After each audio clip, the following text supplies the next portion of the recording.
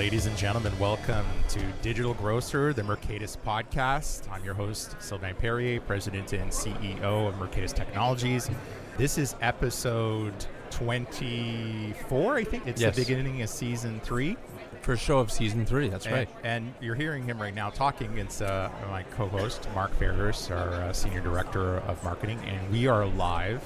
Yes, we are. As live as we can be, considering this is a podcast, at NRF 2020 in New York City. Just opened, 10 a.m. Sunday. The show just opened and it's Sunday, and I got to tell you, the weather is just phenomenal in New York. It's like summer for a Canadian. It's unbelievable. Yeah, I was walking around in shorts. Yeah. Yesterday I wasn't. I would have been Canadian because it is tropical. Yeah, I think got up to 18 degrees Celsius. What is that, Fahrenheit? Well, you double it and add 30. Okay. 56, 60. Something like that. Okay, 65. Yeah, it's not bad, right? You know, the metric system is the devil's tool. It is, and we've been bewitched for the last generation and a half. Well, that's nothing new for Canadians, is it? So, Mark, what do you think we're going to see at NRF? I think we're going to see a lot of people, a lot of crowds, a lot of innovative technology. I think we're going to get a lot of news coming out of this show. I think last year was all AI.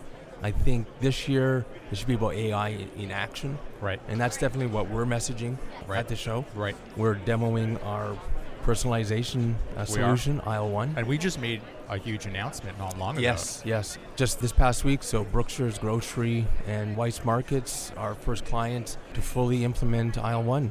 Right. Across mobile and across web. Exactly, yeah. It's fantastic news. I'm more excited for our retail partners because of the benefit it's going to bring to their shoppers and the shoppers' experience. Yeah, you know, just before the show opened, I did a quick run around downstairs where we are, and I went upstairs, and I'm not seeing any clear theme emerge yet out of NRF. I'm not sure if we're going to see a rehashing. I think you're right about AI. Right. NRF has always been predominantly about POS and hardware for some reason. I think this is still a dominant show in the space. That would be true. And I think we'll see the themes, those core themes emerge in the next little while. But I think the one thing that we're seeing in the space, and you and I talk about this at great length, is I think there's a generation of retailers now that are fundamentally awake. Woke, #woke, I guess, that know that what they're working on, know the space that they should be in, and are actually thinking very strategically, if that makes sense. I think they understand the value that AI brings, or the promise of AI. Now it's really about show me the proof. Exactly. Now, we're not the experts at this. I mean, we always talk about this. I mean, that's why we do this podcast. It's about bringing really smart people to the show that can actually talk to our audience and be able to kind of share with them their wisdom. So we have two people that are experts in this space. So joining us today in our booth is Phil Lempert. He's a visionary extraordinaire. I would equate him to the Oracle of Omaha, but he doesn't live in Omaha. So for the listeners who don't know Phil, he's a television and radio news reporter, newspaper columnist. He's an author, consumerologist, and a food marketing expert. And he is by far one of America's leading analysts in what's happening in this space, and specifically not just with trends, but what's really shaping the industry. Phil, welcome to the show. Thank you. It's always a pleasure. And joining us also is Marcus Shrimp, co-founder and co-CEO of Spoon Guru, straight from the UK. I suspect he just recently landed. And if you guys don't know Spoon Guru, it's really amazing tech. And, it's a world-leading end-to-end AI solution to help people find the right foods for their individual health and wellness needs. And I Marcus has been on the show before, and so has Phil. He was one of our first live podcasts outside of our studio. Exactly, yeah. He was so passionate about it, and Spoon Guru, and he told us the story of how it was just basically an idea that came over from over the fence with his neighbor. That's right. I remember the great story. Marcus, welcome to the show. Good morning. So, Marcus, can you refresh our listeners about the story of Spoon Guru, what you guys, and I know you guys, I think, work with Tesco in the UK. Well, thanks for the invitation. It's great to meet you again. Our mission is to take the hassle out of finding the right food, and we use AI to help retailers provide highly personalized and relevant and accurate shopping experiences based on shoppers' individual dietary requirements. That's the problem we set out to solve. We know people have specific dietary needs or health objectives. We also know there's a fantastic wealth of products out there. What seems to be missing is the bit in between. People can't find what it is they're looking for. And that's what we're solving through the application of AI. And we've developed a health and wellness platform which is being licensed by retailers around the world, including Tesco and Woolworths in Australia. Amazing. That's amazing. Now, Phil, 2019, crazy year for retail. Well, I think 2019 not only was a crazy year for retail, but a crazy year for consumers. And when I really take a look at what 2020 is going to bring us, to your point, I don't think that retailers have actually woken up. I think that retailers have actually died. And now what they've done is they have a new rebirth of a new retailer who really is focused on the consumer versus if you take a look, whoever thought that Barney's would go out of business? Right. Well, it's because Barney's buyers were saying, okay, we're going to curate the best fashion for our customers. We're just going to put it out there, we're going to display it nicely, and people are going to buy it. Well, that's not today's world. Amazon and Jeff Bezos has taught us that. So I think what we're seeing, especially in grocery, the space that Spoon Guru and Mercatus plays in, is consumers no longer just want to walk in a store and see 40,000 products. They want to see 15,000 products that are curated for them, whether it's online, back to Marcus's point, finding the products that work for you. Right. So I really think that 2020 is going to build on what we learned in 2019, having AI, robotics, and so on, and finally we're going to see these put with the consumer so that there's going to be a consumer advantage. Right. Well, any sense from the both of you what you think may materialize as a key trend here at NRF? I unfortunately think that there's too much attention being given to robotics.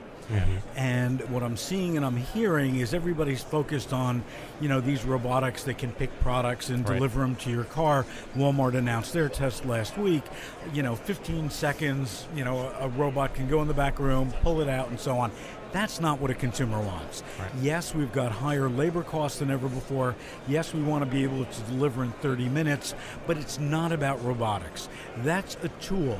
What we really need to do is focus on the consumer, and that's what I'm looking for, to see what are those consumer-aided offerings that can really change the life of a consumer versus the back room. Right. And Marcus, from your perspective, you're coming in from Europe, different mindset. What do you think is going to emerge as a trend potentially out of NRF?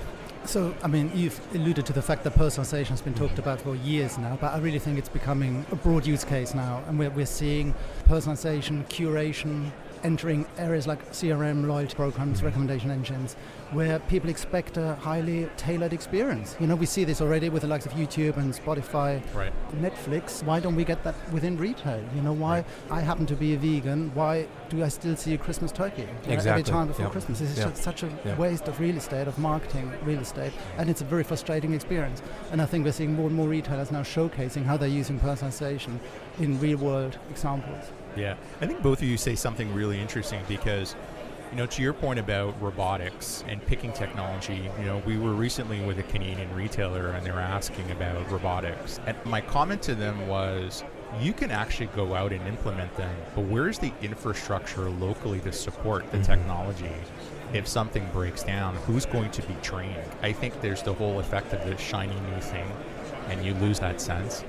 And at the same time, I think that grocery retailers, and to your point, Marcus, is that other technologies like Netflix, like Spotify, have fundamentally put the consumer at the center of the experience. And that's not always the case when it comes to grocery retail or retail in general, because it depends who's at the table. So if you have a team that's heavily set on operations, then the conversations are entirely different.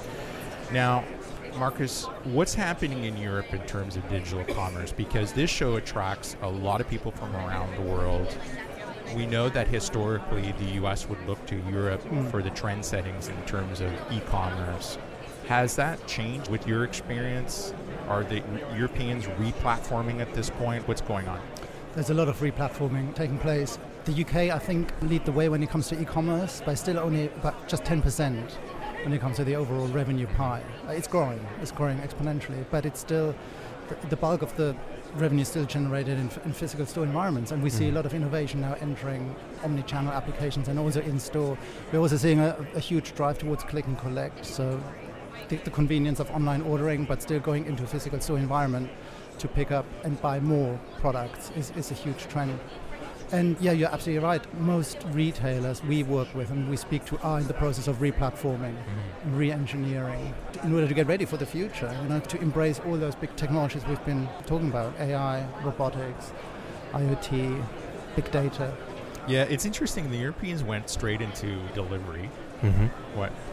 A little bit contrary to a certain extent what we did in the US. We had a haphazard step of doing click and collect first. Then the pendulum swung to delivery.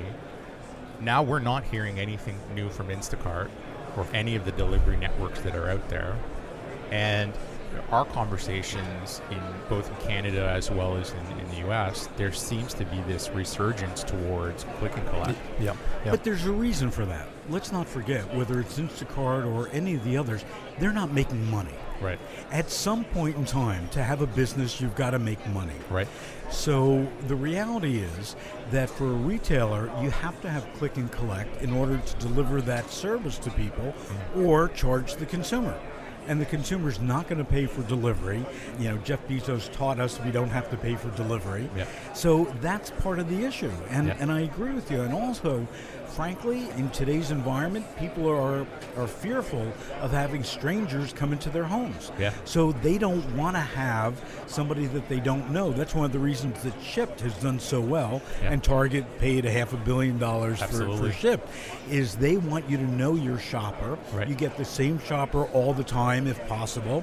So you start to build a relationship. And I think that's one of the reasons, and we've been waiting with bated breath for Instacart to do their public offering, and they haven't. But I think once we start to see the documentation and we see how much money they're really losing, a lot of people are really going to wake up, a lot of retailers. And also back to robotics for a second, here in the U.S., we are very, very much copycats. So Kroger buys, into Ocado, and they do everything. So every retailer says, oh, we need robotics. Kroger's doing it. And back to Marcus's point where, we copy what's gone on in the EU and in particular at the UK. Same thing when it comes to health and wellness. Let's remember, the standards for organics, the standards for fair trade and so on, we're in Europe before here. Their consumer base is much more advanced as it relates to health and wellness. So now what we're starting to see is the U.S. retailer following suit of what's going on, whether it's in Australia with Woolworths or the U.K. with Tesco, and they're finally waking up. Right. We are not in the U.S., in my opinion, in retail, we're not innovators, we're copycats. Right. Yeah, I think that's a fair point. Would you guys, and I got to ask this question because we just spoke at Barclays not long ago, and the CEO of Walmart went up, and he's been shadowing the employees that do delivery, but delivery into the house, where the Walmart employee goes in, or the delivery partner, whoever it might be. Would you guys allow a third party to come in and deliver? Absolutely not. I don't care if they're wearing a camera or not. I mean, that for me is one step beyond. In fact, when it was first announced, I had written about how silly it was. And I think that we've got to understand, especially when it comes to public companies in the U.S., a lot of times they will do things in order to get great publicity or impress Wall Street with what they're doing, that they are being innovative, that they are experimenting, versus having things that have legs to them. So I think it's more PR than it is strategic. Absolutely. Yeah. I mean, if you look at Jeff Bezos on 60 Minutes, what was it, 3 years ago, showing the drone delivery. I mean, we're still not there. Correct. But it gave him a nice boost. Right. If we look at what's going on with Elon Musk, with Tesla, and, the whole idea of having the Tesla truck that somebody can throw a brick against and it actually breaks the window, and now Tesla is the most valued car company in the world ever. I mean, PR plays a big role in this. Yeah, it's like at CES where Uber announced a partnership with Hyundai and where they're going to have these flying cars, planes. I mean, the FAA is in so much deep trouble right now just with the Boeing scandal. I mean, how is this going to get approved? But suddenly, Uber's like the darling. That's really not making money. And also, let's take a look that Uber just announced yesterday that they're pulling out of Colombia and other countries around the country. So let's deflect Let's talk about our flying Hyundai car while we're closing operations in a number of countries. Yeah. Now, Phil, you're speaking at this year's NRF. Yes. What topic are you talking? Well, it'll actually be Seth Goldman and myself. Seth is the chairman of Beyond Meat, and we're going to be talking about the plant-based alternatives and what the future is. And I know Seth, he founded Honest Tea, sold it to Coca-Cola for $1 gazillion. Good for him. Great product. Mm-hmm. And now he's with Beyond Meat and trying to lead them in a similar direction. Mm-hmm. So we're going to be debating, if you would, the future of plant-based alternatives. Oh, wow. That's great. And Marcus, what's next for Spoon Guru? You guys are doing some amazing stuff. Where are you guys taking this? We are launching 5 new products here at NRF as part of our wider health and wellness suite, which are all complementary and modular. Mm-hmm. And we are hoping to be able to change the paradigm away from search into real discovery, really understanding what people's propensity is for specific foods. And we're getting very serious about health now. We know again, you asked about trends in Europe, 70% of Europeans now actively try to lead healthier lifestyles. Mm-hmm. At the same time, they admit that 76% of them admit that finding healthy foods is difficult. And that's just crazy. Why is it so difficult? So we're really excited about showcasing how technology can solve that specific use case. And we've got a bunch of meetings lined up with retailers around the world, and hopefully we will be able to announce a few more partnerships in the near future. That's amazing. So Marcus, thank you so much for joining us on the podcast today. How can people get a hold of you? So our website, spoon.guru, and we're going to be here for the next few days on your stand. And Mark, that's booth 1418? 1418, level 1, door 1C. Door 1C. Yep. Phil, thank you so much. It's always a pleasure. And how do people get a hold of you? Supermarketguru.com or Phil at supermarketguru.com. Excellent. Or just call Sly and we'll talk. We'll talk. Yeah, you guys. He's got the red phone on his desk. Exactly. I got the red connection. Exactly.